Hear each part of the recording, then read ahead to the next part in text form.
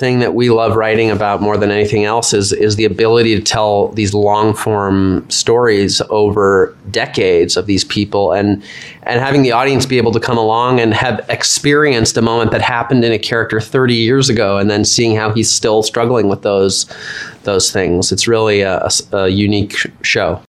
This is Sci-Fi Talk, the podcast on how sci-fi, fantasy, horror, and comics help us explore humanity. And I'm Tony Tellado. In this episode, we dive into the world of For All Mankind as it begins Season 4.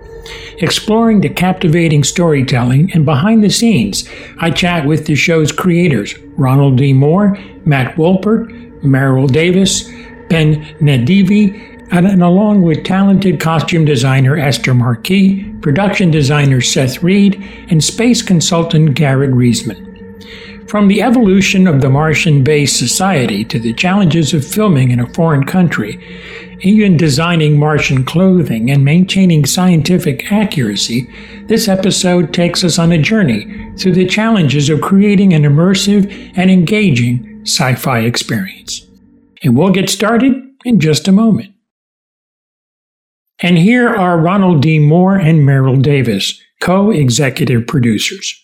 Ron, one of the things I liked about this season so far is the upstairs, downstairs angle. We talk about doing that, and why did you all feel that was important to include that into the series?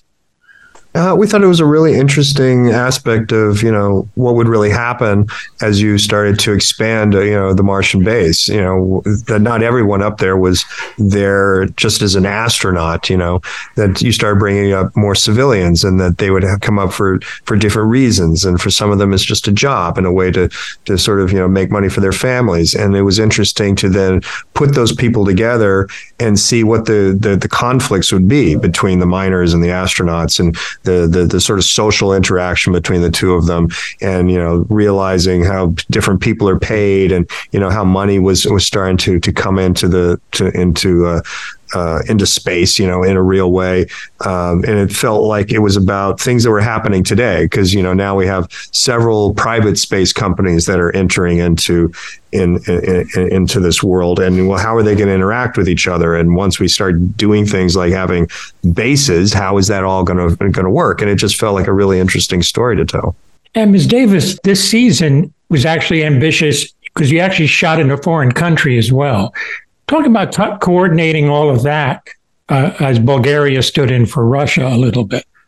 Yeah, it was tough. I'm not going to lie. And a lot of credit goes to our producer, Seth Edelstein, who coordinated most of that, and our team in Bulgaria. It's always tough. I mean, it's tough to film in another country, period. But when you're filming in both places, we tried to push everything kind of down towards the end, and it worked out well. I mean, it was kind of seamless, and certainly works for Margot's journey, which I think for me is her storyline this season is one of the highlights. And I love the authenticity that Bulgaria gave us in those scenes, because obviously it would have been a lot easier to try to figure out where to shoot that in Los Angeles, but being able to go there and having that ability and being in a place that had such a different feeling, I think just adds this amazing color to the story. Yeah, her story this season was, from what I've seen, is kind of heartbreaking a little bit for me. So amazing, yeah. Ron, just real quickly, I just wanted to say that Jonathan Frakes is a huge fan of this show. And he is open to directing. And the reason I know that is that he told me that himself. Him and his wife, Jeannie, watch every season. They love it. That's great to hear. Jonathan told me that himself not too long ago, so I'm very proud of that. I really also liked the different countries and levels of Happy Valley.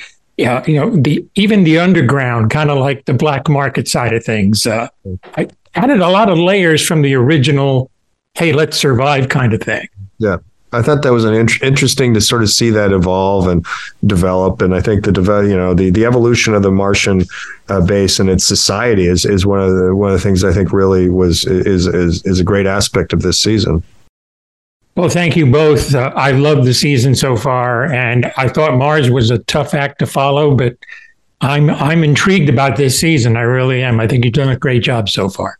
Thank you. Thank you.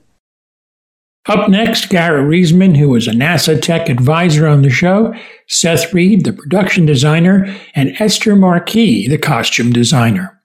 So, Seth, we'll start with you.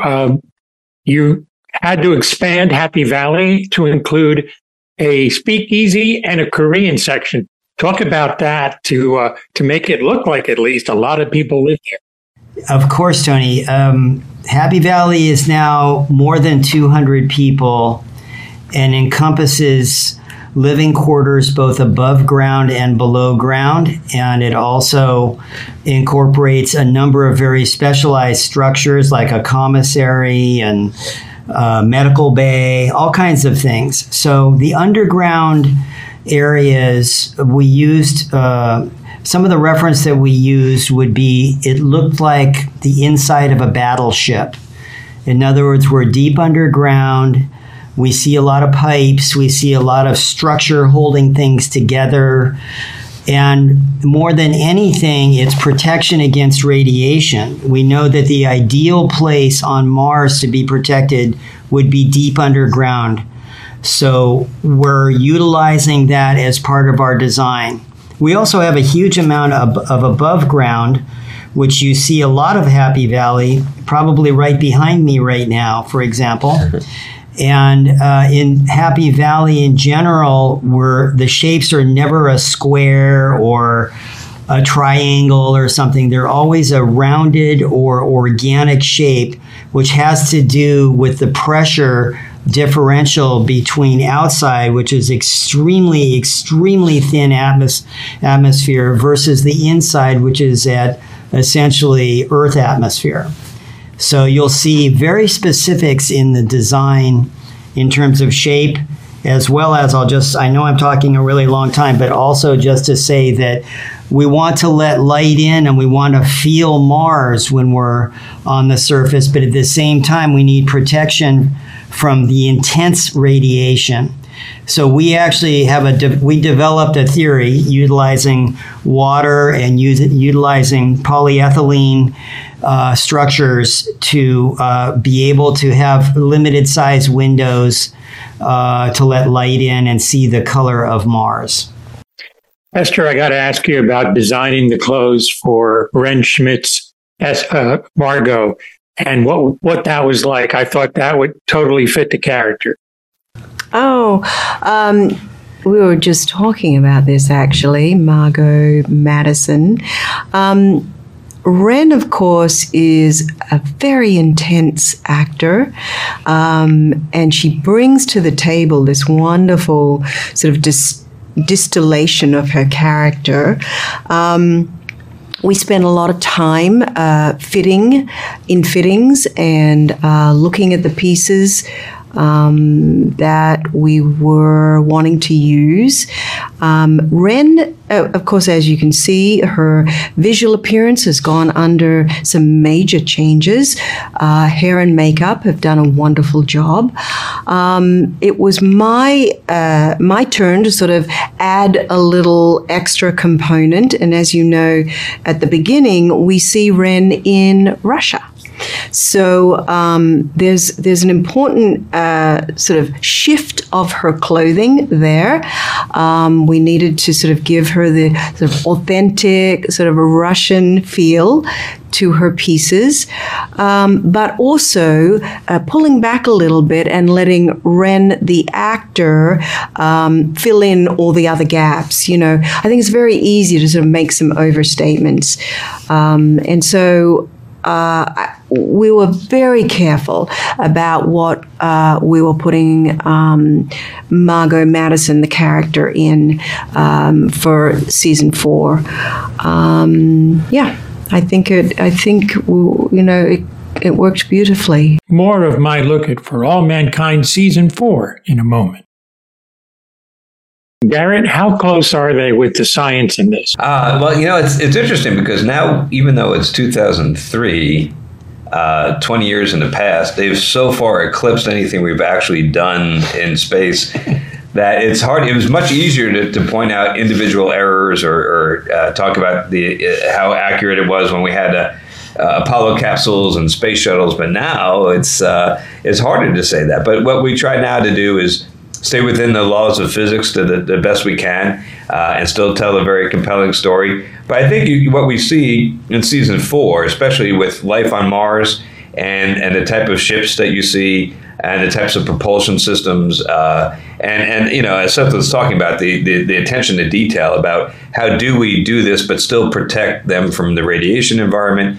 I think these elements are very believable, and I think that Happy Valley and the Ranger spaceship that you'll see, these are all things that I think you can look at them and say, okay, yes, we haven't done that, but one day we will, and this is what I think it's going to look like, and I think time will tell, but I think we're getting pretty close. Closing us off are Matt Wolpert, executive producer, one of the co-creators and showrunners, and Ben Nadivi, also an executive producer, co-creator, and showrunner. Ben, as far as the 2000s, moving ahead from 96, what were some of the challenges, even though it's not that long ago, in some ways it can be harder than going back to the 60s? A lot harder, actually, as we learned. Yeah, because, in season 1, a lot of what we were talking about was programs that were being done or being discussed. And now we're dealing with ideas that are not even done yet, or they're in the early infancy of ideas. It's a lot of theoretical stuff. So we found ourselves going from like researchers telling us, well, this happened, this didn't happen, to our researchers actually arguing with each other, and Matt and I having to hold them apart and decide which way to go. So on one hand, it's exciting because I think the promise of the show was always that it becomes more science fiction the further you go. And I feel like with this season in particular, we really feel like we took the biggest step yet into that world. Mars was a big season, and I mean, it must have been challenging to go beyond that. Was everything that's happening this season, number 4, planned, or were there some new wrinkles that were thrown in based on what happened in 3?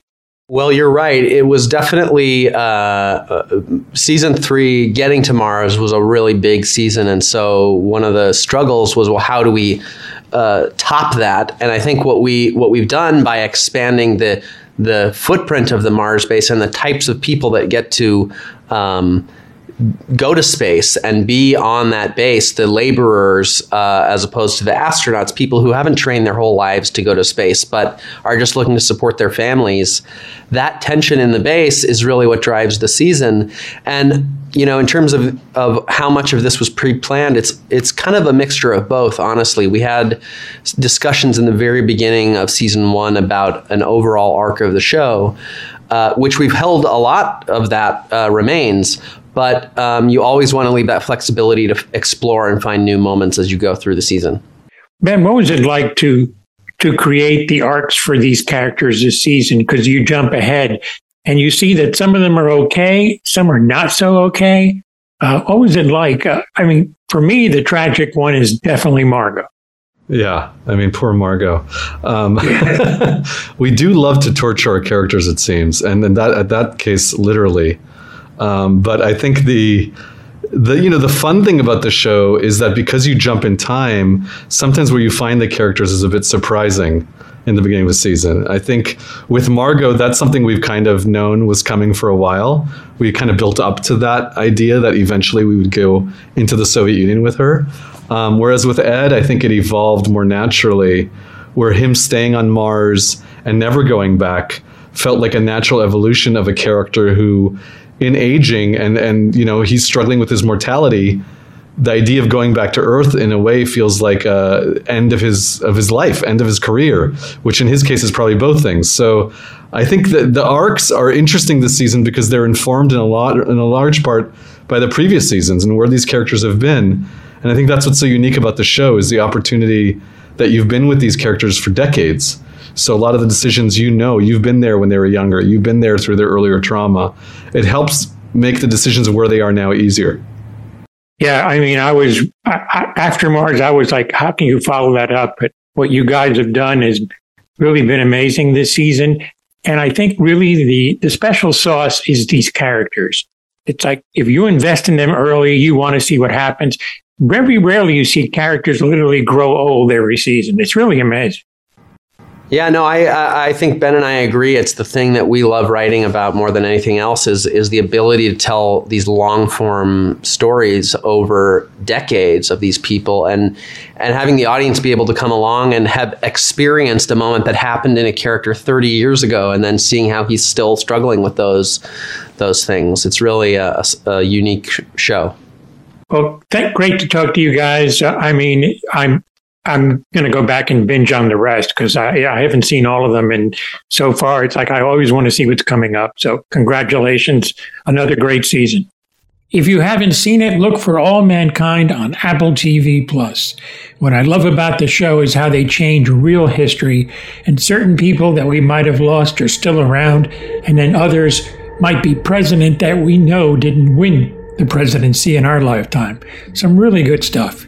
And you can actually catch up on all of my specials on For All Mankind going back to season 1. And to do so, you can subscribe to Sci-Fi Talk Plus, which is free for a lifetime. It's also available in our regular feed as well. But Sci-Fi Talk Plus has no commercial interruption.